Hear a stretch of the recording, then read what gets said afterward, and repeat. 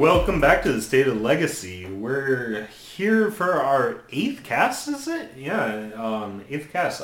With me, I'm David Schakowsky, and with me we have... Sydney. And Daniel Espinoza, or SB. So, I guess since you were the last one to talk, what's new with you, SB? Well, not much. I mean, still living in this pandemic. We got a lot going on with this group, right? Like, your birthday was the other day. Yeah. Happy birthday. Happy birthday. And then you're getting married. In like less than 4 days. Wow. Yeah, and both these guys that are joining me in the cast are coming to my wedding, and that's badass. Hell yeah. We're actually going to do a... Sydney, you didn't know about this, but David and I already planned it.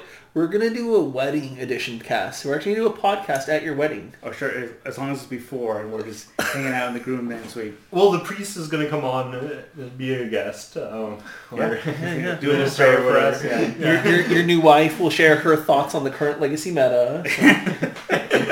And her ideas of like where I spend my money in Magic and how... Yeah. Well, I mean, if you've done it right, she doesn't know how you spend your money. She has no idea where this money comes from. Isn't that like one of the biggest fears if like you pass on somehow and whatnot and your wife actually sells your Magic collection for what you say it's worth? At like a garage sale? Dude, no, like I tell her what it's worth and she just like sell the shit. Buy me a new ring. She's like, sell it now. Yeah, I want a bigger ring. Yeah, this thing's worth, what, $500? Why is it in this folder? I'm like, because I like it. When was the last time you played with it? I don't know, maybe a few years. Yeah, but there's hope that like there's going to be a reprint or a new card that comes out. Right. See, once they print this one card with this mechanic that they never never printed before. Yeah. We're gonna make dollars. We're gonna clear how, yeah, exactly. But no, not too much has been going on with me. I think we're going to talk about it a little bit, but Manatraders has gifted us another month. So November is Legacy Month. Yeah, I heard that. And I think you have till the 17th to qualify. So you got 9 days, guys. You got 9 days, guys. Because right now it is Sunday, the 8th of November. So you have 9 days, guys. But other than that, we've here in Arizona, we just had the whole election thing, which we're not going to talk about too much, but... here and there. Yeah. I have a new plant that grows on my windowsill. Okay. Oh, green mana is now a thing in Arizona. It is now legal because of the Prop 20. Was it 207? 207. Sorry. Thank God everybody is okay with that. Like, we have cleared that hurdle. People are cool. And in Arizona, it is now the Wild West. Right. You can have for real concealed carry and smoke weed at the same time. It's crazy. I think it's the only state, and God bless Arizona. Crazy, but yeah, no, it's been an interesting week with the election and all that stuff. It's good that it's I think for the most part done. I know there's gonna be some recounts and some other weird shit going on, but overall it's been interesting. And then we have Manatraders now. What have you been up to, David?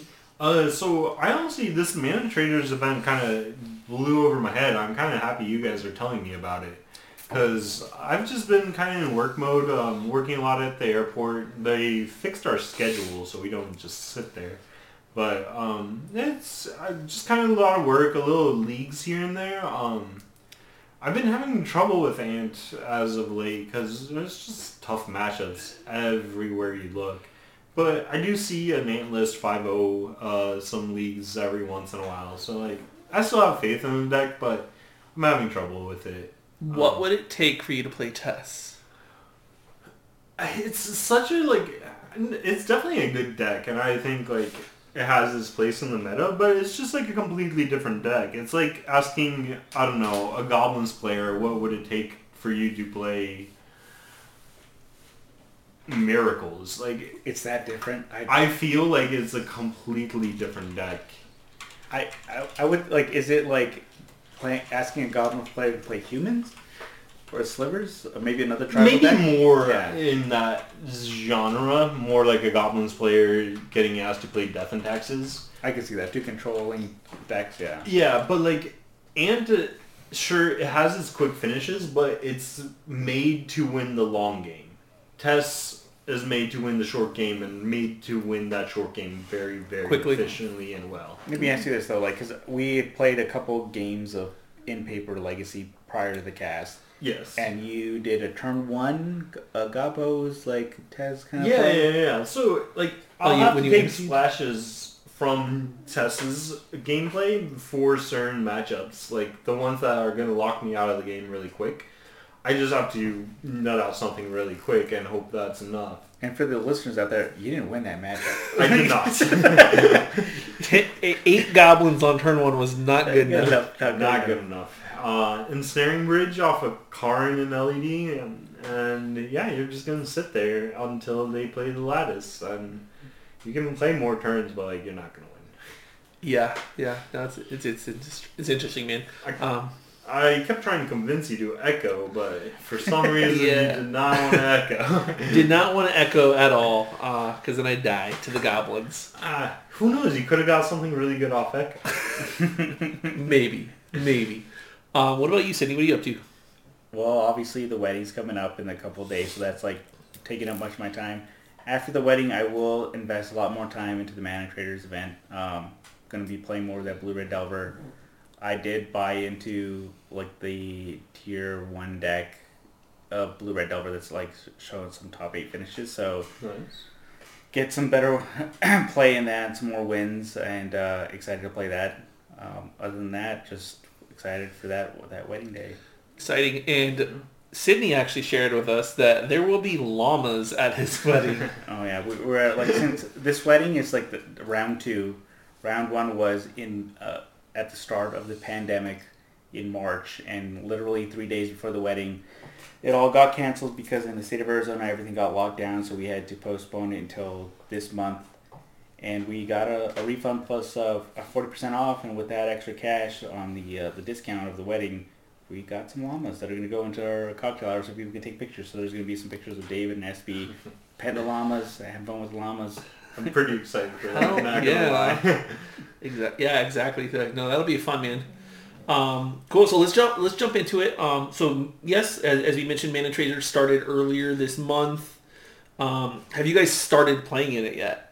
I unfortunately have not. This is honestly news to me within like the last 3 days. I'm pretty sure I told like the group like a week ago. It was in the group message. See, but when I open up the group chat and it says 279 unread messages. Ooh, you're gonna miss one or two. I'm gonna miss one or two, and I think this is one of the ones I missed. Okay. Seems like a sick event, but. I mean, like, you've got all that downtime at the airport. Why don't you just scroll up those 200 messages? They fixed it. In November, we don't got that downtime anymore. Oh, dang. Yeah. So I actually go in, work, and leave instead of go in, work for an hour, sit there for 4 hours, and work for an hour. Okay. So it's, So you have an excuse. My excuse is the wedding. So you have a 100% like focus on that, and once that's done, and I'm happily wed, we're going to go into Legacy Magic mode. Hardcore Managers Legacy. All right. What about you, SB? I've started already. I've played 4 matches. I am 4-0. So, we're really close to clinching it in the first 10 matches. So, for those of you that do not know about the Manatraders event, basically the way it works is there's a qualifying phase where I think it's if you have a 70% win rate within 10 matches, you qualify. And then it continues on, right? So you have 70% in 10 matches, 65% win rate with 20 matches, and then 60 with 30 matches, right? So if you qualify, you then move on to like a Swiss tournament. Okay. And this is the second one that they've done for Legacy. I think the last one had like 150 to 200 players. It was a good turnout. Not bad at all. And I played in that one. I think I qualified in 30 matches. And that one was a split of Omni Show in Dark Depths. But for this one so far, I've been really hard into the Urza combo deck, the Urza Echo deck. It's been treating you well. Yeah, I love that deck. It might be my new jam. And when we get back into paper, I think that's what I'm going to be playing a lot of because it's very explosive. It has multiple paths to victory. And it's pretty resilient. Like, it can fight through most hate. There's just some hate that really can roadblock it. But otherwise, it's a great deck. It's really fun, and I enjoy that. So right now I'm 4-0. Hopefully we can wrap it up in 10 matches and qualify. But let me ask you guys, like, David, I'm going to assume that you're going to play Tess, right? Or no, Ant, right? Ant, yeah. So you're going to play Ant. Okay. I'm going to give Ant a try. I've been working on the sideboard a little bit here and there to kind of... I don't think it's a bad deck. I just think I'm kind of a little out of practice. I'm not playing it as tight as I should. Yeah. And yeah, I think I need some sideboard changes to deal with this meta. Yeah. So you mentioned not playing as much. I'm one of those players myself where if I don't play a lot or frequently, I will find myself making a lot of mistakes. So yeah, I'm definitely at that point. Yeah, so you gotta stay sharp. We saw that, like, we're doing some in-paper, like, games before cast, and you mess up some ponders, some preordains. Yeah, so that game against you, I never explained my mistake. I had 2 UCs, a Trop, and a Volk, and I used the Trop to ponder, and the ponder found me a Veil of Summer. So my take back would have been, I wish I used a UC. Oh yeah, I saw that he ponder okay. to keep the veil up. And when you were like, yeah, it's okay, you can take back your mistake, you thought it was me putting the ponder back the wrong way? No, it was me not having green mana. Yeah, he taps, yeah. Yeah, because I had the double UC and I messed that up. Yeah, but like that was against Black-Red Reanimator, and the Veil is huge in that matchup. Yeah, I should have thought about Veil. I don't think it would have changed the matchup. I don't think. Well, like it's that turn it protects the hand disruption disruption. Anything, but like I did pass the turn with a Veil in my hand and no green 2. Yeah, that's fair. I was lucky you didn't thought seize me, but I didn't have the option of not letting you. Okay, fair enough. Cool. Yeah. So any sideboard innovations that you've made in tuning the deck? I know Tess and a few other decks were playing like four sideboard Carpet of Flowers. Yeah, I've seen that. Rug Delver. Like, is that something that you would include or no? I think that's more so on the topic of trying to go as quick as you can. If your deck's built to go as quick as it can, it doesn't have a stable mana base because of all the accelerants you have in your deck. So the Carpet of Flowers is to create a stable mana base against those Wasteland decks. And it kind of pushes, like, it like invalidates a lot of like the soft permission, like Daze, Spell Pierce, stuff like that. Yeah, but my answer to that is I'm trying out 16 land in Ant, which is 1 extra.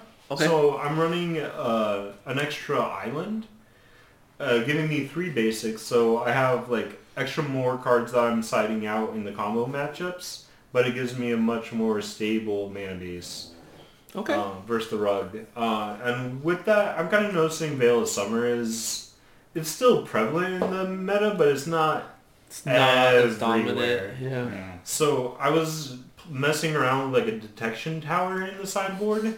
It's the land that causes your opponents to lose hexproof. Yeah.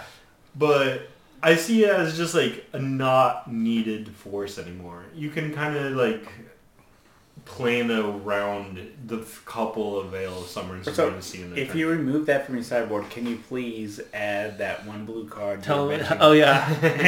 So today, Sydney learned about a new card. What is it, David? Telemann Performance.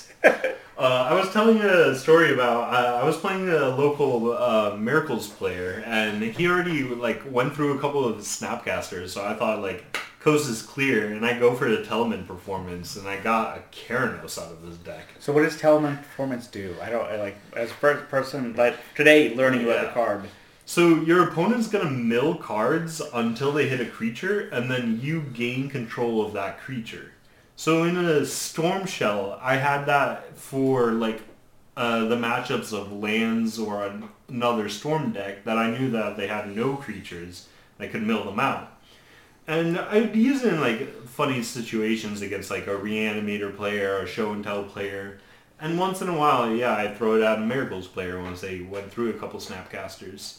And yeah, it's a great card. I miss it, but like I think you need to run Burning Wish. So, he didn't mention how much it costs. It's 3 colors and 2 blue. It does cost a little bit, but like, you're running LEDs, you're running Dark Rituals, you can come up with the mana. No, I dig the spell. I've never heard of it. I looked at the art, I looked at all the things that are included in that card, and I was like, why is this not seeing more play? Because it's not that great of a card. I think Rokini and Spencer ran it in Ant, though. Yeah, there were a couple Legacy players that played it a few years ago, but like now it can't be that great, right? Like, I mean, hitting an Uro off of it can't be very... Yeah, that would Oh, you're not going to bring it. It's a 1 of in a sideboard. You know, I think it's too narrow to be played, but it's a gotcha card for sure. When you had it in the Burning Wish combo, like... It was nice. Yeah. It definitely had some good times with that card. It's a great card. It looks cool as hell. I would love to play it. Sydney's going to brew around it. I would want to play a mono blue deck with that. So for you, for Manatraders, you're playing Blue Red Delver? Yep. Okay. I mean, it's a staple. I know how to play it. I know like my matchups. I know how to sideboard. How's the Rug Delver matchup? Oh, it's like they're 65% to win. Sure. They have. So like you could almost make the connection like Rug Delver is like the Tess or the Ant, and then Blue Red is like the Tess, because Blue Red you just want to win fast. Because if they can get an Oko out and start gaining life or a row, like you cannot. Like it seems like it's very difficult for you, right? Yeah, like what I've noticed is like Blue Red's more aggro, and it's more like just try to win as fast as possible, and Rug is more of a mid-range controlling deck. Yeah. So yeah, if they're able to like cast in a row, get the triggers, like you're gonna be like outpaced. There's no way they could really come back unless you have like a Pyroblast or Red Elemental Blast to kind of like stop it the first time around. But your mana's also a lot more smooth. It's weird, man. Like it's so crazy. Whenever I played against my Rug opponents, any Rug opponent, they always have the perfect mana, and I don't understand it. They're playing 3 color, no basics, and even with all my wastelands, they're able to like somehow always eke it out. And it might be just bad luck on my part against those opponents. Yeah. They always seem to have the perfect mana. Jeez. Yeah, and I've noticed that Rug Delver is starting to play like one island. Really? Yeah. I've seen some lists, and I know one of our buddies, Gary Wong, played Rug Delver with an island at Eternal Weekend, and he hated it. Yeah. He hated the basic. But it is weird because historically, like Rug Delver is 3-drop, 3 Volk, and that's it. Yep. Yeah. I've seen the one island splash throughout the years, though. Really? Yeah. Yeah, I think like here and there. Gary had mentioned that it was a bad move. I think the mana like is perfect as it is. Like they have enough fetches to get whatever they need, regardless of the opponent playing Wasteland. They're still able to like push forward. Yep, Rug Delver remains the menace of Legacy. Yeah, and if you look at some of the like 5-0 finishes or top 8 finishes with Blue Red Delver, you'll see that they're starting to play main deck Pyroblast / Red Elemental Blast. Deal with those like main board. Yeah. Wow. Yeah. Those mirror. It's crazy. Well, against all the Rug that's out there, so they know that that's like the thing that has the target on its head. It's never gonna be a dead card, yeah. Yeah.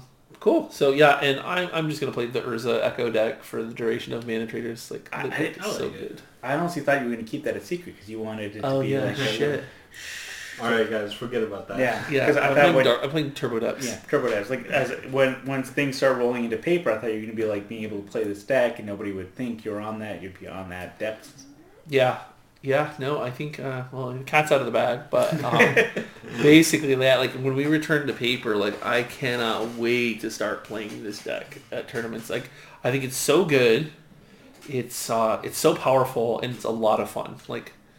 You find those decks every now and then where it's like so fun to play, and this one is so fun to play. Like you're echoing and drawing a bunch of cards. You're making I think against you, Sydney. Like I cast a turn 2 Psy, and then made like 8 Thopters that turn.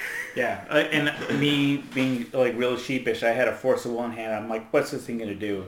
And all of a sudden, like artifact, pedal, LED, bobble, and I was like, Jesus Christ, like I can't win this. Yeah. So like the deck has got so many great threats, and like they're so different, right? It's very diverse, right? Like you have Psy, Narset, Urza, Emery, which has like been an all-star. I love Emery, and then Karn, of course, but. Yeah. The deck is just full of like must-answer spells, and once you get one through, you're in a pretty good spot. Yeah, it was backbreaking when you had Karn and Narset, and then you wheeled. Yeah, I draw one card. Okay, great. Yeah, you draw one. But yeah, no, Urza Combo is a great deck. Like everyone should check it out. That one league that we kind of played together, most of your scoops are just people being like, "Yeah, I have no more play." Against this deck. It's not you killing them. You get a lot of concessions. It's just they have no more options. Yeah. No, it's crazy. Like, I've gotten concessions just like... So, like, I think one of them was, like, I cast Karn and then I tutored for liquid metal coating and then like the scoop, right? Because like you start strip mining their lands. So when I started playing the deck, I felt like, Mycosynth Lattice was the card, but oftentimes like liquid metal coating is like really good at just closing out games, because once it resolves and you start just like strip mining them every turn, like it's insane. So but anyways, so yeah, we got Manatraders. Anyone listening, you should definitely play in it. Obviously with higher representation, we're gonna get more events. Hopefully Wizards does more stuff too, since Eternal Weekend was a huge success. And then I actually threw something on our little agenda at the last second, because I was actually talking to one of our friends, Anthony Hare, who was our guest last week. Last night we were talking about Magic. Obviously, every conversation it turns into a Magic conversation. So here's a situation he posed, and I want to get your guys' take on it. So he thinks the reserve list is good in the fact that it prices people out of playing the best deck always. So like, for example, Standard and Modern, the cards are pretty cheap, and you can buy them. So like with Standard, right? Like there's 3 decks, right? It's like rock, paper, scissors, right? Like there's 3 decks, and those are the decks that everyone plays. If you want to win a tournament, you're playing the Omnath, Uro deck, or whatever. But like with Legacy, like not everyone can afford Rug Delver, right? Or whatever, right? Whatever the top deck is, right? Because I think Rug Delver is like 6 dual lands that are blue, so that's like $2,000 or whatever. Yeah, that's expensive. But so he was, and I kind of saw his point to an extent, but I don't know if that's necessarily a good thing. And then also, I posed the question, even if you do have access to those cards, right? Let's say they did Secret Lair Volcanic Island, right? And you can get a Volcanic Island for $100, right? Everyone would buy 4, right? Like people would get their dual lands for $100 a piece, right? Yeah. Would people really play the best deck? Like I know for a fact, I'll never play Rug Delver in a tournament. I know you'll probably always play Ant. I'll probably play it once every 2 years. Yeah, but if you're going to Rug, if you're going to a GP and you had access to every card, do you really play the best deck, or do you play your deck? Though, I think kind of Tony's perspective on it is it forces innovation in decks that aren't the top deck. Sure. So the person playing Death and Taxes, instead of buying out Rug Delver, they're forced to sit there and think, all right, what creatures can actually put up a fight against this current meta? So therefore, you create a whole bunch of tier 1.5 2 decks. Sure. Which I think is good. Like, we've always had those players that play the Jink decks with the new updated cards trying to make it work. Exactly. I mean, I think this query was answered the last couple of weeks when we had Eternal Weekend and you could pay the $25 and you had all the cards of Magic at your disposal, and we didn't have rug everywhere. Sure. People play what they want to play, and that's what makes Legacy so amazing, is the fact that you're going to find the deck that you like and you're going to play it, regardless of it being tier 1, tier 2, or 2.5 or 3. You play the game you want to play. That's what makes Legacy amazing. Even though it might not be the best in the current meta, it's your jam. As we were saying, right now it's his Urza build. But if we, I don't know, erased history and just made Legacy a brand new format where all cards are absolutely free, I think the meta would be even heavier on the tier 1 decks. No, I agree with you completely. If Legacy became standard, I probably wouldn't play it. Same. Yeah. I think it's the fact that people play these older cards, these older formats, because there is some nostalgia and there is some of these game actions that you want to play. You want to play as many spells on your turn to build a storm count, or I want to play a fair tempo game meta, or SP wants to play broken cards. Yeah. There's aspects of it for everybody in Legacy, but if it became standard, if all of a sudden these cards were just coming out, everybody had their chance of playing the top tier deck, they would, if it was standard. But even if we had this influx of newer cards and Wizard List was outright gone, I mean, we could see a whole new influx of players, but we would still have these tier 3 decks. Wow. like building sideboards to combat these tier one decks. I agree. I see that, but like in a lesser regard, if it was. I mean, it's still $100. It's still $100. Like I don't think any like 16-year-old, 17-year-old, 18-year-old is going to be able to just drop $300 or $100 times 4. Sure. To build that deck. I don't know. I mean, some standard decks are a couple $100. True. Historically, right? Like when we had fetches and stuff in standard. But also, it's like, so to your point, right? Because I even brought up Eternal Weekend, right? Like the top 8s of all 3 were pretty diverse. Yeah. Mm-hmm. But we don't have the full picture, right? Like I'm willing to bet that if we had the data, Rug Delver was probably everywhere. I bet. Same with Snoko, right? I believe you. But also, like the other thing I presented to like Tony and like I think Legacy is a different animal altogether in the sense that people play what they want to play. Yeah. We're also not as competitive, right? Like, granted, we want to win, but we're not crazy grinders that are, cutthroat trying to, like, win at all costs. Like, we're not trying to get on the Pro Tour or anything like that. And, like, we really want to enjoy the games we're playing, right? Like, I don't want to play Rug Delver. It's probably the best deck. I don't want to play it. I don't like it. Like, so I think a lot of players, and, like, I gave the example of, like, some of our local people. Like, you would always play what you play. You'll play a your Delver deck. Yeah. Like, people like Tony Murata, he's going to play 12 posts regardless, right? But I think that also creates an interesting environment where you have these specialists, these people that are so good with their deck that, like, they could get an unfavorable matchup, but they know the ins and outs, and they can win. It doesn't matter. So yeah, that's pretty much the concept of playing a tier 2, tier 3 deck. Like when I was playing Doomsday, I would play against decks that like I knew it was 70-30 against my favor. I played the matchup 1,000 times. You played it once. Yeah, I have the advantage, even though I'm at a 30% to win. Well, and a big thing that happened was, right, like, you would play your Doomsday deck, and this was, like, years ago before Doomsday was really popular. You would go to a big tournament, and people did not know how to combat your deck. No, they do horrible plays. Terrible plays. Because they did not understand how my deck worked. Exactly, and that's the case with, like, decks that are either on the rise or, like, under the radar. I remember when I first started playing Dark Depths in 2016, people would bring in, like, Grafdigger's Cage. Yeah. And like, what the fuck is that for? Like, okay. Okay, cool. Give me resolves. What is... Alright, like, what are we doing here? What do you think I have? Yeah, so I think there's definitely advantages to playing, that lesser tier. Yeah, but I don't know, like, I would be cool if they did, like, a Secret Lair dual lands thing or whatever. Like, I think the next challenge, though, like, if they did decide to do some reprints, is, like, how do they distribute it, right? In a way that people could actually get it at a reasonable price. Yeah.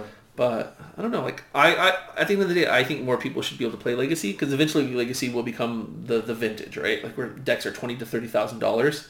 Yeah, and no one can play it, right? And then we suffer as Legacy players because we have no one to play with. Yeah. So let me get this right. So you're in favor of getting rid of the reserve list? I don't know if I'm in favor of it, but like I see all the points to it that I would be okay to see it go. I'm not necessarily in favor of it dropping because I see it once it drops in 10 years after it drops. Yeah. I see Lion's Eye being a 10-cent card. Wow, Lion's Eye, 10-cent card. Like if we got rid of the reserve list? Yeah, if we got rid of the reserve list, I think first we'd put a little bit and a little bit and a little bit, and eventually all the cards would be like $10 cards. I don't know about that, like, but on the flip side, if we don't get rid of it, like, Lion's Eye Diamond is gonna be $1,000 card in 10 years. Maybe if they release every 5 years we're releasing X amount into the market or something like that, because the reserve list essentially is a promise to the customer base. Yeah. So maybe make a different type of promise on reprints. Sure. Promise us that you won't release 1 million UCs. You can't. Because you would destroy the market. And exactly. Like, I think like a Secret Lair thing, right? Like, hey, for this duration, we're gonna do Secret Lair, Underground Sea. It's $100 a piece, limit 4, right? So if you wanted to get into Legacy and have Underground Seas, you could pay $400. You have a playset, and then after that, it's not printed again for like another 5 years or whatever. But like, let's say you're adding 10% more Underground Seas. Yeah. You're gonna prevent it from skyrocketing over the next few years, right? But you're also gonna keep the format alive and get more players. And I would appreciate it being like a known thing. If they do the promise, they're like, hey, in 5 years, this day, we're releasing 1,000 of each reserve list card.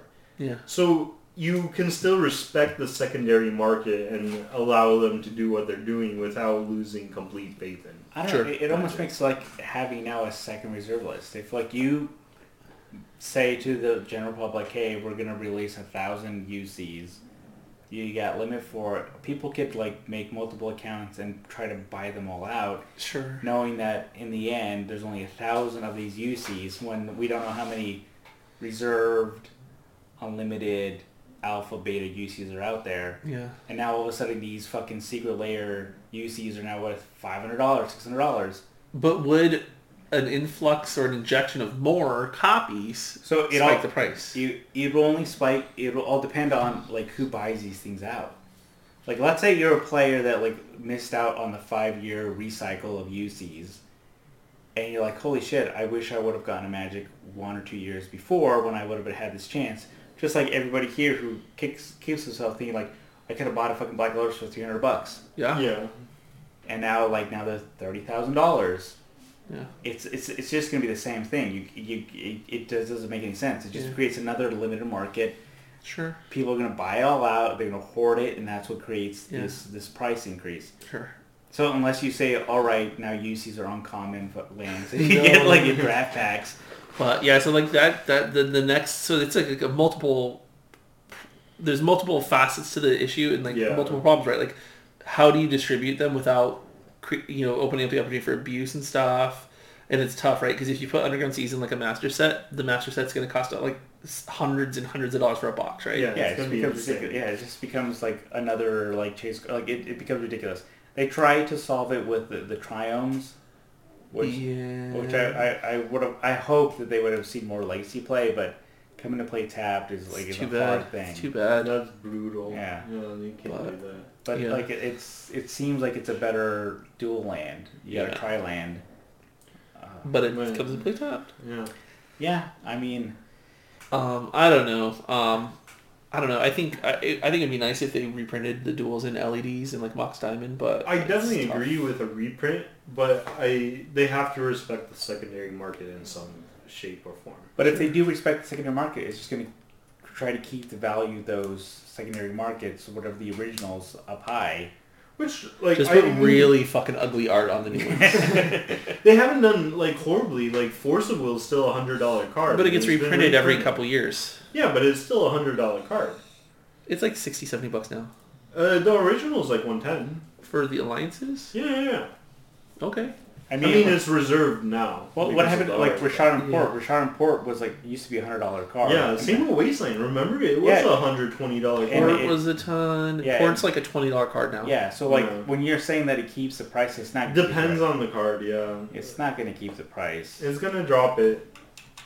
So I think like I do want to see more players into Legacy. I really feel like it's going to go in the way of like I think Standard or Modern players will get bored of those formats, sell out of Modern and Standard, and invest in the Legacy. I think that's the natural progression of getting into Legacy. That's what I did. That's how the game was designed. Yeah. Essentially. You realize that Standard is a dying format every 2 years, and that if you want to play with these cards and have any retaining value, you got to go into these older formats. Yeah. No. And so it's crazy. So we have 5 unique printings. I'm not counting like the extended art Force, right? Yeah. Because it's in the same set. Like there are 5 printings of Force Will now, which is pretty crazy. And it was originally an uncommon. It was an uncommon. But crazy. Yeah, I don't know. Like obviously we could probably talk about this forever, but it was an interesting discussion, right? Like, is there some good that comes to the reserve list? And I think it allows Legacy to not get. I mean, it's tough to solve it because the card pool is so diverse. Yeah. But people are priced out of just audibling to like the best deck, right? Yeah. But at the same time, I think people love playing the decks they like to play. So you're not going to have too many converts. You're always going to have the Gary Wongs and the Rockin' Box that like will always play the best deck. But yeah, and like you can always make the budget-friendly decisions when you're first playing Legacy and playing the Shocklands. Yeah. Yeah. I mean, the 2 life will lose you some games, but if you want to play the format, buy a Shockland and work into it. Eventually, you win enough tournaments or save enough like dollars get a tax refund or whatever, and you'll be able to buy yourself a duel. When I first started playing Legacy Reanimator, it was blue-black, and I played 4 Underground Seas. Yeah. And I had 2 Underground Seas and 2 Dark Slick Shores. It works, right? It worked. It works. It worked, yeah. It's fine, because you only really need to fetch 1 or 2. Yeah. Yeah. So, like, if there are budget-friendly options where you can get the shock plants or other alternatives, and you can still play semi-competitively. Yeah. And if you're just playing F&Ms or like other Legacy dudes around your neighborhood, that's fine enough. People will make like, okay, that's fine. That's a UC. You can search it up. But like, let's play because we just want to play the game. I don't care that you have the original thing. Also, one thing, like if you are taking the natural progression of Magic of playing Standard and then moving into Modern or Legacy, you've already played Magic enough to realize what mechanics you like as a player. Yeah. So going into Legacy, you don't have to buy the format. You already know your flavor of Magic, so you can build upon that. And sure, you lock yourself into a couple decks, but you already kind of know what flavor you want, so you brew and whatnot within Legacy of what you like. Exactly. And that's the thing is that like, if you look at all the Legacy decks, there's really maybe 15 to 20% of like high value cards. The rest of the cards are not that expensive. Yeah. So you play the budget alternative until you can buy the stuff. And there's a matter of pride once you actually are able to have a fully sleeved, like 100% Legacy deck. Yeah. Exactly. It's an accomplishment for sure. Yeah, so like I think there is something to be said about like being able to, like, here's my fully sleeved 100% Legacy deck. I did these trades, I got the stuff, blah, blah, blah, and you have these stories to tell as opposed to a standard where you just like, where I pay 50 cents for the neck.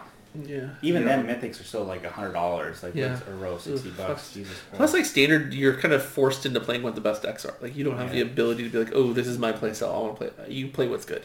Yeah, the card pool's now wide enough. Yep, and Standard seems like a dumpster fire these last few years. So, anyway, so moving on. We're talking about Legacy here.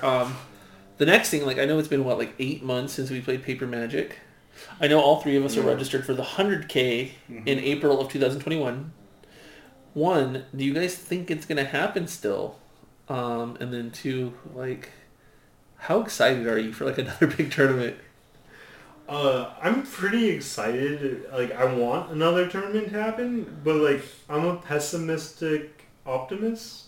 So like, I'll assume it won't happen, but I'd be really happy if it does. Okay. So I kind of see it. I'm not like making travel plans for April already. Yeah. But I kind of feel like it might not happen. What did you call yourself a what? A pessimistic what? Optimist. So I'm an optimist pessimist.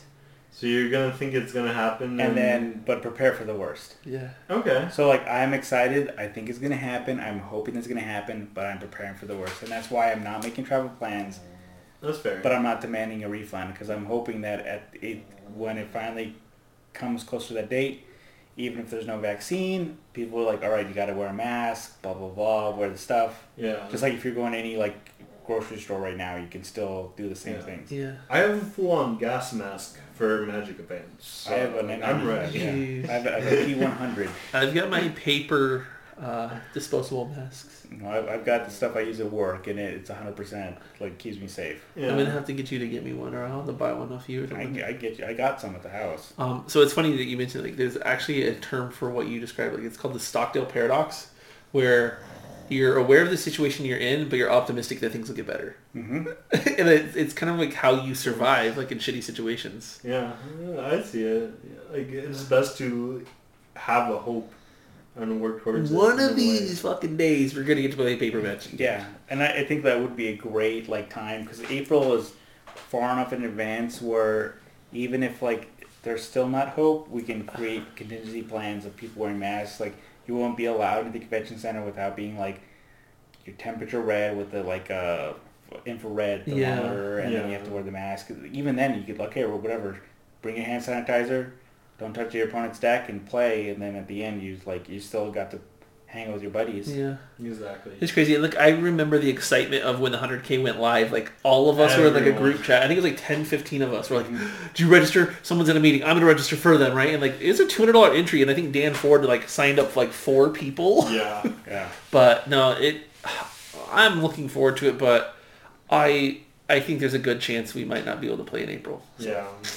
But when we do, oh my god, like it's gonna be crazy. Great. We missed so. It's gonna be great again. Right, we're gonna make Magic great again. 2021. So Sydney and I have like our birthdays are a day apart. So almost every year we have GP Vegas the weekend of our birthday. So like our birthdays are August 30th and August 31st. Nice. So like even this year, GP Vegas canceled. But like, oh my god, when once it's safe and we're able to go out again, it's gonna be fucking crazy. Like. Turnouts, I assume, are going to be huge. Like, we're going to be so many players. Everybody's going to be so excited to start playing Paper Magic again. Finally get out of the house. Get out of the house for real. Anyway, so I think we're optimistic. I think we're kind of undecided on April. No, so there's 2 pessimists, 1 optimist here. You're the optimist? I'm the optimist. I think it's going to happen. I hope it does, but I think it's too soon. That's 5 months away, and we're already in the middle of, like, the second wave. Wasn't the Spanish thing a 3-year... No, so like if you look at historically, pandemics, when they ran its course through the population, it took 18 months. Okay. So technically April of 2021 Well, we slowed it down with the quarantine. It doesn't matter like what you do. It's still going to burn through the population. Well, if things open up by summer, I'm down. do you guys remember how naive we were at the beginning of the year? We were like, yeah, once summer hits, like the heat is just going to burn up the virus. It'll be gone. Yeah. We were like, I'm in Arizona, we're good. It's like, here we are. We're still fucked. Yeah, I mean, I feel like there's a lot, like, it's one side of the coin, of a 2-sided coin. You can get it and nothing happens to you, or you can get it and then you are wrecked. Yeah. And I've seen those people where you get wrecked. I mean, I remember getting a call where I had to go to an ED and the guy was not going to survive. And they wanted to transfer to a bigger hospital. Mm-hmm. And he, like, I looked at him, he was not stable enough to transfer. He was, like, saturating, like, 50% when you should be at 100% just on room air. And he was on a breathing machine, all the stuff. Talked to the intensivist and ED doc is like, he's not going to make it. I'm like, yeah, I'm not going to be able to, like, make the 15-minute trip. Yeah. Wow. Yeah. Was this like an old guy or something? No, and that's the thing. He was like 39 years old. And he died from COVID. I left before he died. But he died, pretty much. There's a 100% chance of him dying. But so like, and the only thing is like, it has to do with like comorbidities and like your genetics. Like he was overweight and hypertensive. And those are some big issues that you have to deal with and your body overreacting to this disease. So... I mean, it has... The virus doesn't care who you are or what you are. It can wreck you or not affect you. Some people have like just had like a stuffy nose for a day and been fine. Damn. And that's what's so dangerous about this thing is that some people get it and nothing happens to them, and some people get it and they die. But if you're our president and they give you millions of dollars worth of treatments that no one else has access to, you're good, right? Yeah, right. Yeah, just have millions of dollars in your bank account. Yeah. So when you get that bill, you're able to just like, all right, I survived it. No big deal. It wasn't that bad. Yeah. God, I had all the doctors on my side. Right. Anyway, yeah. Like hopefully we can get back to some magic soon. But so those of you that are listening, you also got a little bit of a what did we learn about just now from your medical stuff? What?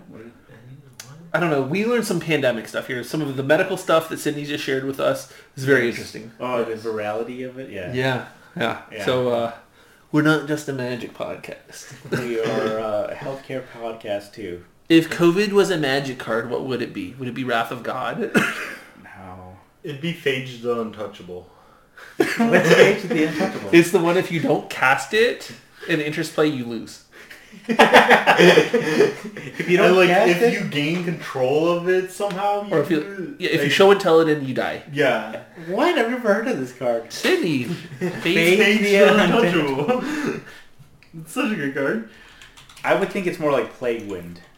Okay, I see. I like that. Or Pyroclasm. Or well, culling the weak. Well, the Plague Wind is that like you have to have these certain things for it to work. And when it works, it's devastating. So Phage is a terrible card. Oh my god. It's a great card. It's 3 colorless, 4 skulls, 4 black mana, for a 4/4. When it enters the battlefield, if you didn't cast it from your hand, you lose the game. Whenever Plague deals combat damage to a creature, destroy that creature can be regenerated. whenever play deals combat damage to a player, that play, it's perfect play. Yeah, it's loses great. the game. Yeah. Wow. So do we like play like Rogue's Passage with it and make it uncounterable? Like you can't block and just kill? If you didn't cast it from your hand, you lose the game. So you have to cast that thing? You have to cast this. Dark 7 mana. Dark Ritual. How do you know this card? Did you play it ever? Back when I was like learning Magic, Dan Ford had this card. How did he cast it? He probably didn't. I think it was like wait. So if you hold on. If I had Teleman's Performance and hit this, do you? I die. You lose. This is my tech against him. Yeah. So if you bring in Teleman's Performance, I'm gonna have Phage in my deck. Yeah, just don't one up. That's the floated on the top of the Brainstorm. It's the only creature. That's great. No, look at Plague Wind. What? Plague Wind. Plague Wind. That's your panda, your COVID card. Yeah, I think so. Because like there has to be certain conditions to be met for it to be devastating. If not, not really. Destroy all creatures you don't control. They can't be. Sorry, I thought it was like Avatar of War where you had to have like creatures in the yard or something like that. For 9 mana. Okay, yeah. The Plague Wind is a one-sided wrath. Maybe it's Dread of Winter. I don't know. Well, we already passed the summer, so we did pass the summer. I don't know. I think it's Phage. Phage is great. I like Phage. Phage. New card. 2 new cards today. Either you die or I die, but someone's dying. Someone's dying. Cool. Game over one way or right, another. right, exactly. It would be fun to maybe play that in like Commander or something. Yeah. Obviously not a good deck, but it would be fun. Cool. So let's talk about some tournaments really quick. There hasn't been much, right? Obviously, so we had Eternal Weekend, the last cast that we talked about. Yeah. And then we had Manatraders just started up, right? So that'll be fun. We'll be able to talk about that in a couple weeks. But it looks like we had the last Legacy Challenge took place today. The results are already up. What do you think won? Is that a question, like rhetorical question? Do you actually like? Rug Delver. Yeah, Rug Delver. obviously. So, Rug Delver won. Doesn't look like there's anything too interesting with this deck. It looks like a pretty standard. Pretty standard. Goyf is coming back. This person played the creatures package is 4 Delver, 4 Dreadhorde standard, and then it was a 2/2 split of Hooting Mandrills and Tarmogoyf, which seems solid. Yeah. It is interesting to see Goyf starting to come back a bit. I mean, he's the best vanilla creature out there. It's really good. Like Aether Gust.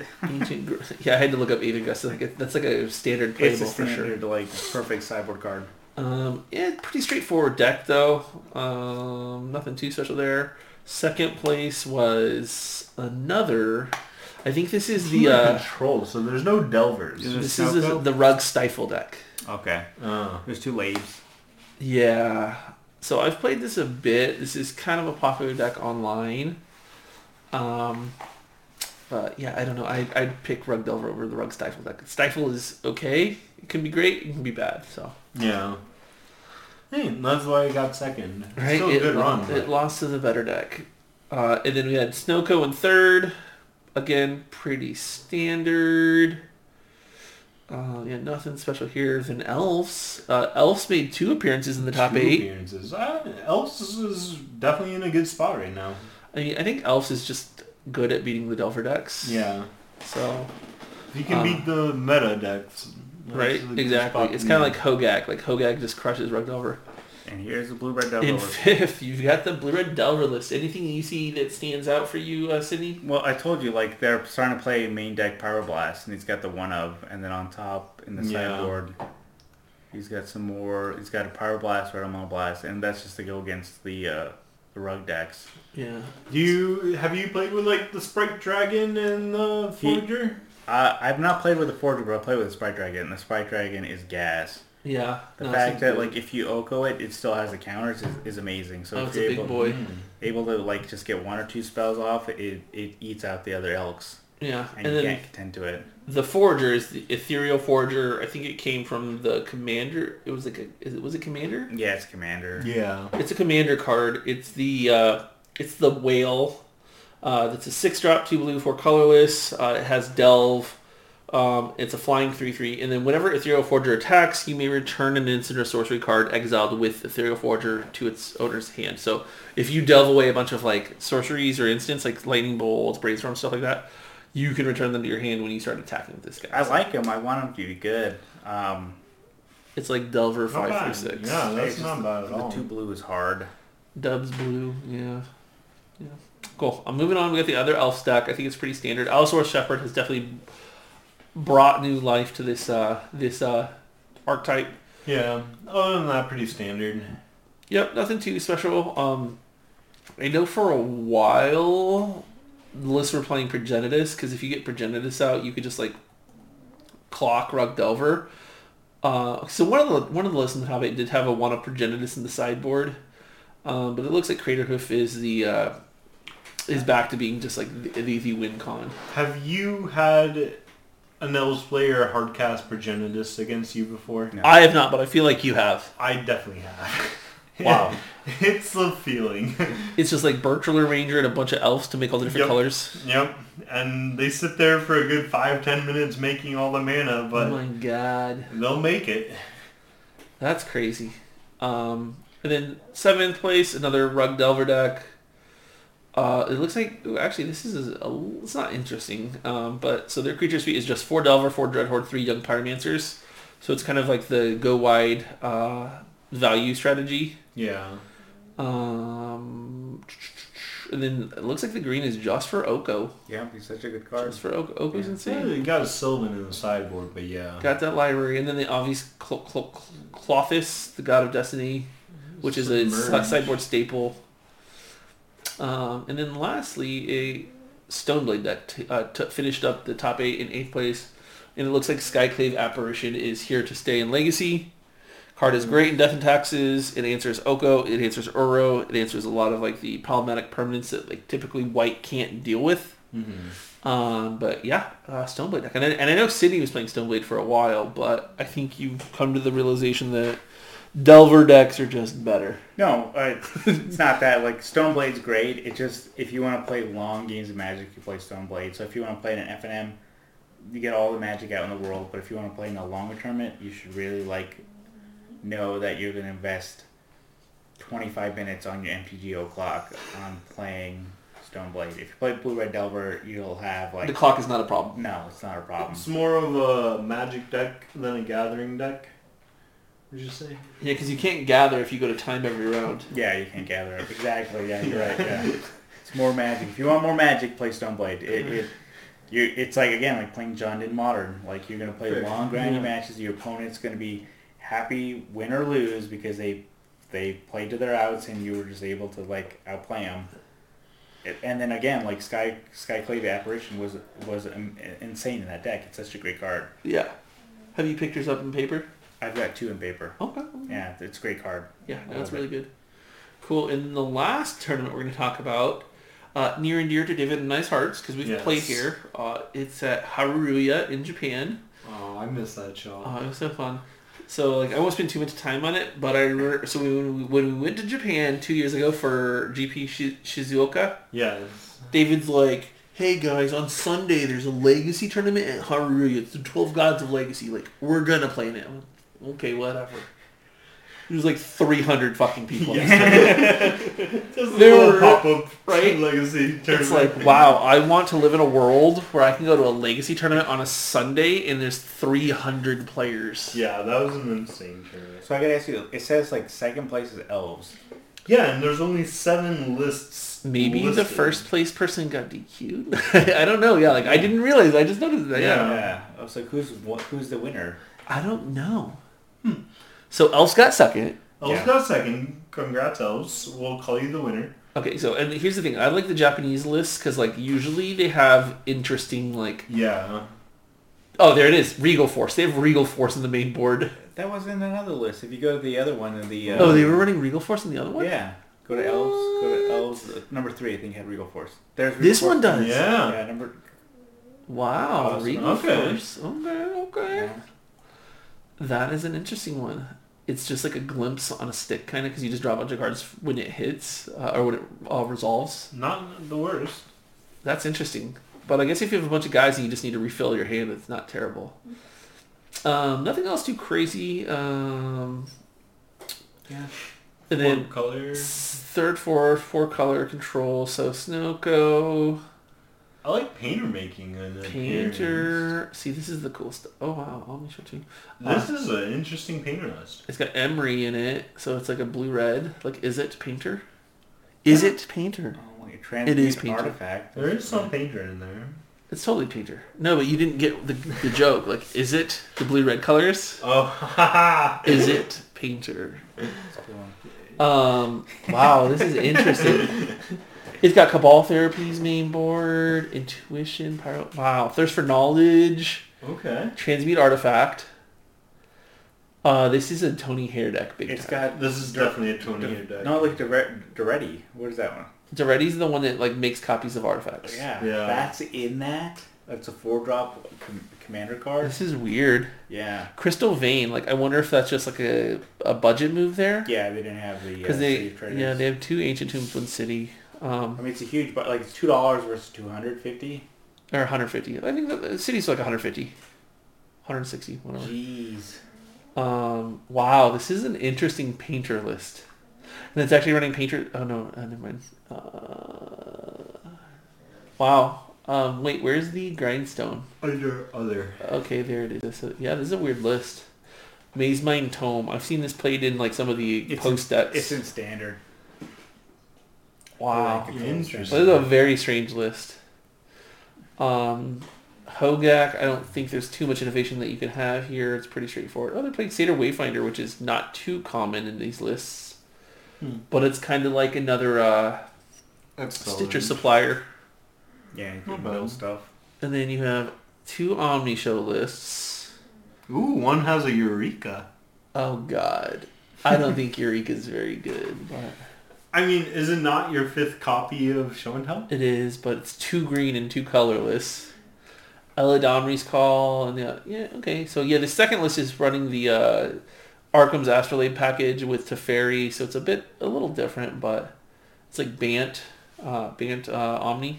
How much is Eureka in paper? It's like $400. Jesus Christ. Eureka is like a ton of money.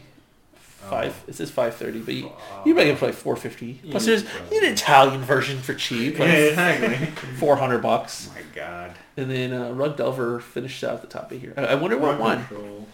So, real quick, I know it's not legacy related, but speaking of which, where there's a winner that is no longer present, Eternal Weekend, the vintage player that got DQ'd. Oh yeah, I heard about that. Yeah, for collusion. Yeah, the winner of the Mishra's Workshop Eternal Weekend.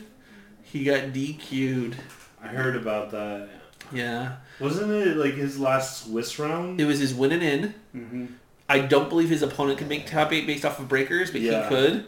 And he asked them to scoop, and then like they discussed stuff about like pricing splits. But the opponent happened to be streaming. Whoa. And someone that was watching the stream screen grabbed everything. Yeah. So, yeah. But yeah, that's pretty crazy. The dude, I think the winner was playing Doomsday. Obviously, he lost though, and he lost that sweet workshop painting. But damn, yeah, you got to be careful who's watching or listening. And as the saying goes, right, it doesn't pay to cheat or something. Is that a saying? But I think like it doesn't cheat to pay. No, I think there was like a matter of contention. So like a Moto, you could do that, right? Because a Moto, they don't have the same like in paper like rules. Yeah, I think there might be some slight variations to the rules, but like it's a high stakes event, and it's like collusion or whatever. Yeah, I mean, if you offer your opponent some prizing, I don't think you can do that in paper. I don't know what it is in Moto because I haven't... Yeah, there's some ruling around it, but... I got DQ'd. That sucks. That does suck. Probably should have just played it out and won, right? I mean, you had your win in it. You could have won. You could have actually just won. Yeah, right? Exactly. Cool. So I think we're going to wrap up with some Commander Legends cards that we think might be playable in Legacy. What you got first on the So the first one is kind of like the Cycle of the Courts. These are the enchantments. There's one in each color, and they have different effects. But essentially, when they come into play, you become the monarch. And then in your upkeep, there's an effect that happens. Yep. The effect is amplified if you're still the monarch, right? So, like for example, the one I really like is the Court of Bounty. So it's 2 green, 2 colorless. When it enters the battlefield, you become the monarch. At the beginning of your upkeep, you may put a land card from your hand onto the battlefield. If you're the monarch, instead, you may put a creature or land card from your hand on the battlefield. So as you can see, it has a pretty solid ability, but if you're still the Monarch when it comes back around to your turn, the payoff is even better, right? Yeah. So my question to you guys, like, do you guys think that Monarch might become a more common thing in Legacy? Because right now we typically only see it with Palace Jailer, right? Or like Queen Marquesa, right? Yeah, it's a very rare mechanic we'll run into. I think the courts are decent, though. I know the comparison's been like, well, Oko's just better. Sure, Oko's Oko, but... You can't elk a court. True. And I think before this cast I mentioned, like, the Eureka Tell, which, like, haha, Eureka Tell, but, like, in a shell that you can just put up a whole bunch of protection and then just start dropping... I think we need Tony to weigh in on this, our 12-post player, but, like, I think this has a spot in a beefy creature list. Yeah, I think this could be good. I mean, I asked you prior to the cast, like, what home will this card find? And you said 12 posts. I'm like, okay. But in 12 posts, they don't have enough like creatures or defense to like keep the Monarch that turn. Maze of it. You got Glacial Chasm. They have their couple, and this is a turn 4 card. Like with 2 green, that's pretty hard to do for 12 posts. Yeah. Okay, what about like a lands deck where you're like turn 1 Mox Diamond, turn 2 in a land or exploration? Yeah, because even in lands you can drop this on turn 2. Yeah, but you're not going to keep Monarch. I feel like this will be cast on turn 3 on whichever deck is running. Sure. Yeah, I think in lands is great because you can still play an extra land, so it's an exploration. But like, the whole idea is like, how do you keep that Monarch? Because you want to have that backbreaking effect of like putting a creature like an Emrakul or something ridiculous into play. True. Lands doesn't play much of any creatures. Yeah, you're right. I don't know. I'm curious to see how these courts like. If they see any Legacy play, but I don't know. There's a ton of Monarch cards in this new set, so maybe Monarch becomes more prevalent in Legacy. I agree with you that I think Wizards or WotC is gonna like push Monarch, and I hope that we see more of it because it's a cool effect. I just don't know if these are like Legacy playable. I think people are gonna play with them, see if they're any good, and Monarch for sure is gonna be pushed more by WotC to like see more in-game play. Yeah. I don't know. Yeah, it's also tough, right? Because you have cards like Ice Fang Quaddle, where it's like, cool, you play your Monarch card at the end of your turn. I'm gonna flash in the Ice Fang, and then I'm gonna attack you, and I'll become the Monarch. Yeah. Draw a card. Great, you get to play next to land or whatever. Yeah. Anyways, I don't know. We'll see how that plays out. But I thought the courts were pretty cool. The next card, and I think we're gonna like pair kind of both of these cards because they have similar effects. The 2 cards are gonna be Hull Breach and Opposition Agent. Who wants to take this one? I mean, you had mentioned Hull Breach is an incredible card. I like the fact that it's a Merfolk, and then Merfolk can like start seeing more play, and it's backbreaking. Like off of Brainstorm, they get to do 2 treasures. Yeah, well, you get 2 treasures, they put 2 cards back. Yeah, and they draw 1 card. Brutal. But if they Brainstorm on their turn, they draw 0. They draw 0, and you do 3 treasures. Yeah, so it's 2 colorless, 1 blue for a 3/2 flash. If an opponent would draw a card except the first one they draw that for each of their draw steps, instead you create a treasure token. Yeah, I mean it's great because you have the Lord effect, so you can it's already got a 3/2 body attached to it. So you make it a 4/3 or a 5/4. It's like it's a big beater, and you can invalidate a lot of their plays that they're going to try to do. And I mean, you can't forget the subtypes. It is a pirate. I mean, Merfolk pirate, so it could fit in the Merfolk deck. Yeah, exactly. there's a tribal pirate deck out there. Pirate tribal, dude. I'm gonna try to brew around. But yeah, I mean, obviously, I think this goes into Merfolk decks. But I think it's just a good card, and then like so the card we kind of talked about it pairing well with, and potentially being like a tier 2 deck, right? Like Opposition Agent. You want to take this one, David? Yeah, Opposition Agent, 2 and a black. It has flash. It's a human rogue. You control your opponents while they search their libraries. While an opponent is searching their library, they exile each card they find. You may play those cards as long as they remain exiled. You may spend mana as if it were any color to cast them.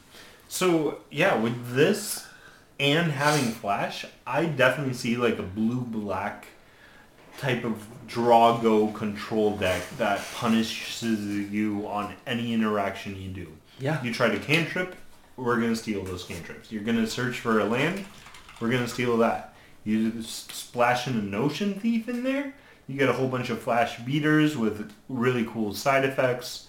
I even see like some V-clicks going in that deck and just like a really heavy blue-black control.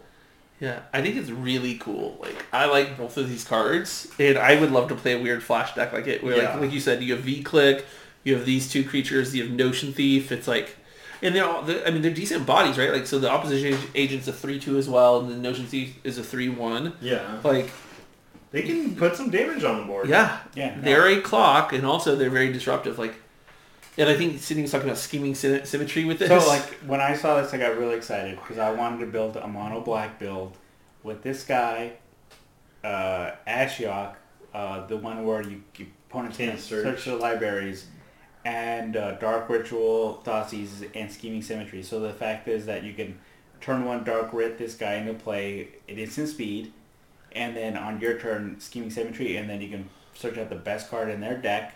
Yeah. And the best card in your deck, and you both get it for free. Like, it's incredible. Like, I really wish, and I hope to build a mono black build with this guy. Yeah? That would be sweet. So isn't this like a non-bow, though, with Ashiok? Because then you don't get to search. No, I think it's... Scheming Symmetry, like, with Ashiok... Well, scheming with Ashiok is good, but Scheming Symmetry in this isn't great, because then you don't get the opportunity of, like, searching for their land or whatever. It's just having, like, 2 of those effects. Multiple ways of preventing your opponent from searching. So, like, on turn 1, being able to play this card of the Ashiok is, like, backbreaking for an opponent who doesn't have Force of Will. Yeah. I personally would do a blue-black deck, because I like Hull Breacher and I also like Notion Thief. But yeah, I think there's going to be some really fun brews with these flash creatures. Oh, definitely.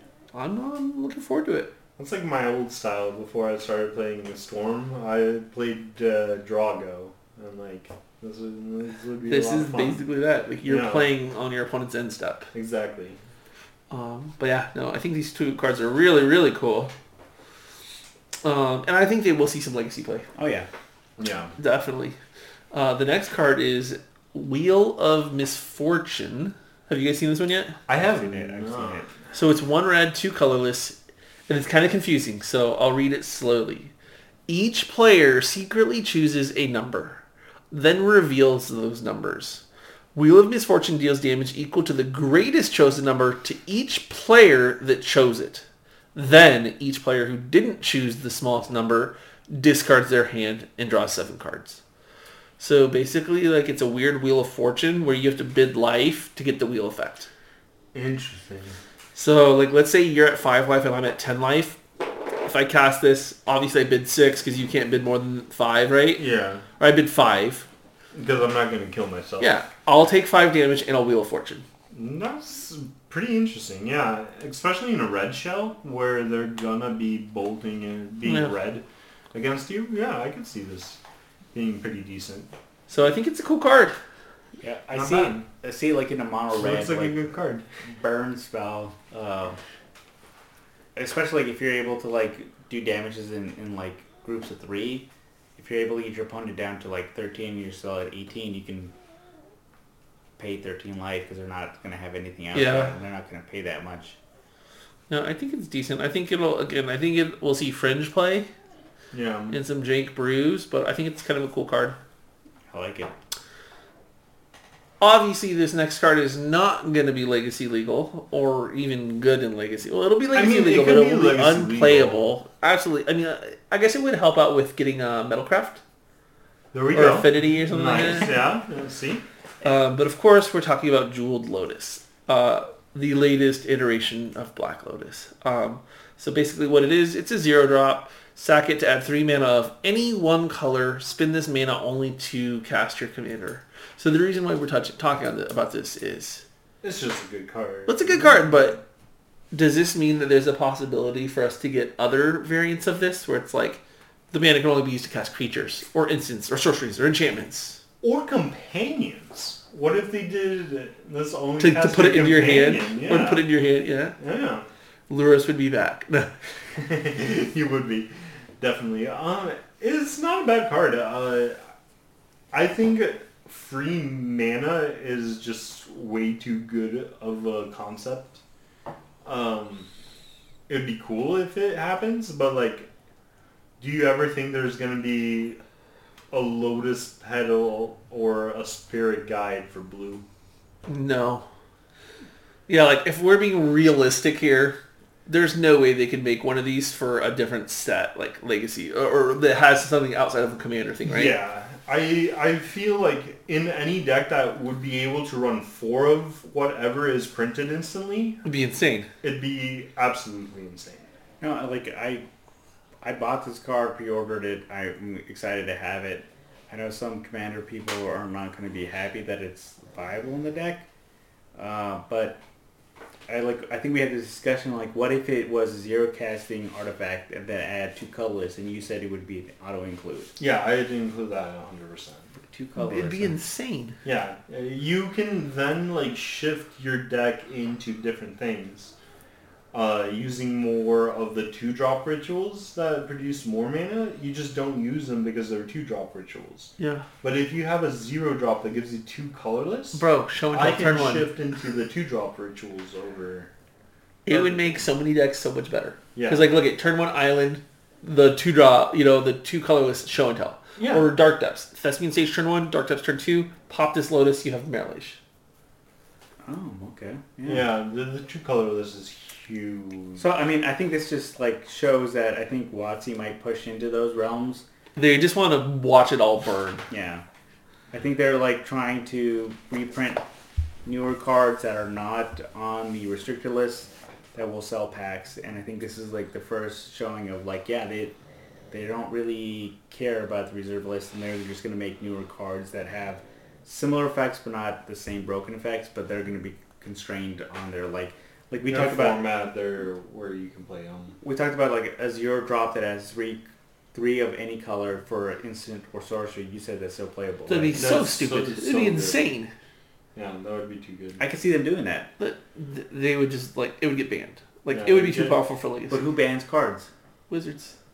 Well, yeah, I mean... Yeah, and they printed it. They've been printing a lot of cards that they ban pretty I quickly. mean, yeah. I thought the people that ban it is the people that live in Seattle and put signs in front of the Wizards. Yeah, you put the ban top or whatever. Convince me otherwise, guy. I think that, like, they will start pushing more of the envelope and start printing these cards and watch formats kind of burn, and then after all the packs are sold, then they will ban it. But I think, like, it's like a cash grab. It's a cash grab, I think. And that's what this card is doing, is they really wanted to have, like, the one card that chased rare. Oh, yeah. Well, I mean, they have really good... Like, so you got Mana Drain reprint in here. You got Vampiric Tutor. Quite a few good cards. But, yeah, this is, like... Yeah, this is not bad. This is, like, the chase, like, stupid, dumb card. Yeah, that every, like... I pre-ordered it, and I got it for my Commander deck, my Mono Red Perforos. You're a bad person. It's a one of 100 cards, so it's not like I'm gonna have it every turn, but it's nice to have it in there. Oh, I bet it's nice to have it. But so I think it's safe to say that it would not be good if Wizards printed anything else like this that the mana was restricted to, like instant sorcery, enchantment, artifact, whatever. No. Like, it's just too broken. No, I think the Commander clause is the only clause you can put in to make it. I think that, like, the optimist in me thinks that, like, they're going to reprint more stuff like this. If they reprint it, I'm surprised they even made this card. That's the optimist side of you? That's the pessimistic side of me being like, I really hope this they is a don't. bad thing. Yeah, my whole deal is that I think they're going to start, again, like the cash grab, like, we got to make a new card in Commander that, like, we'll see some Legacy or some Vintage play, and they're just like, we don't really care about this formats. We want to sell these packs. And you're going to have... But Legacy Vintage players don't buy packs. So that's the thing, right? Like, we don't buy a lot of packs. But you buy the singles. Yeah. That, like, and the market dictates what those singles are worth based on how many packs are selling. Yeah. I don't know. I think... Do you think this is the only like... The only iteration of, let's say, power that could come to fruition without breaking the game completely? Okay, let's try to, like, talk to that. What if it was a one colorless artifact, sack it for 3 mana? Would you still play it? Fuck yes. 100%. Like, how would you not? They're gonna print something like that. What if, okay, let's do this.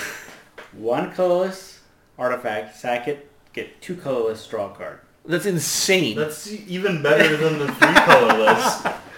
That's much better than just the 3 colors. That's insane.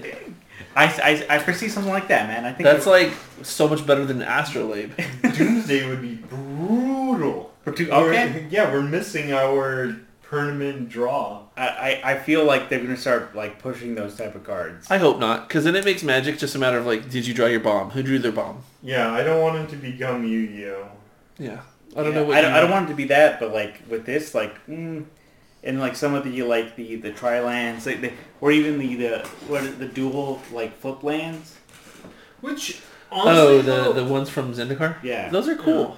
Where you can choose one side or the other. Like that was pushing like the envelope. Like, all right, dual lands, we're not going to reprint it, but we're going to make this other card. That's almost like it's not fetchable. Well, the mythic ones are not fetchable. Yeah, the other ones are. The ones that you play either side. Yeah, those are fetchable? I think they are, right? Are they not? Maybe they're not. Maybe they're not. Have you seen those, David? I don't think so. It's a dual land, but you like in your hand you can pick one or the other side. So it's like a forest or a mountain, and you can fetch it. And I don't think you can fetch it, but like in your hand you can pick one or the other. Where's the interesting? And you've not seen these? Wow. Where's the Zendikar? I don't know what like set they were in, but like it was Zendikar. It's like it's in standard right now. It'll be the top. It's not though. What? Actually, no. It's gonna be where's Zendikar Rising? I love the fact that like I thought David has not seen these cards yet. David doesn't care about these cards. You know they can't play. You how can't I play them in learned Storm. about new Magic cards? Here it is. They are not fetchable. Okay. Yeah. So show him the card. So like one side is island, one side is mountain. Oh, okay. So they're not fetchable then, so they're not that great. Okay. No, but like that's pushing the idea of like a dual land. Yeah. You know how I used to learn about new cards? Playing against them. PJ would play them against me. I'd be like, hey, I need to read that card. What does this card do? Yeah, no, that's a fair point.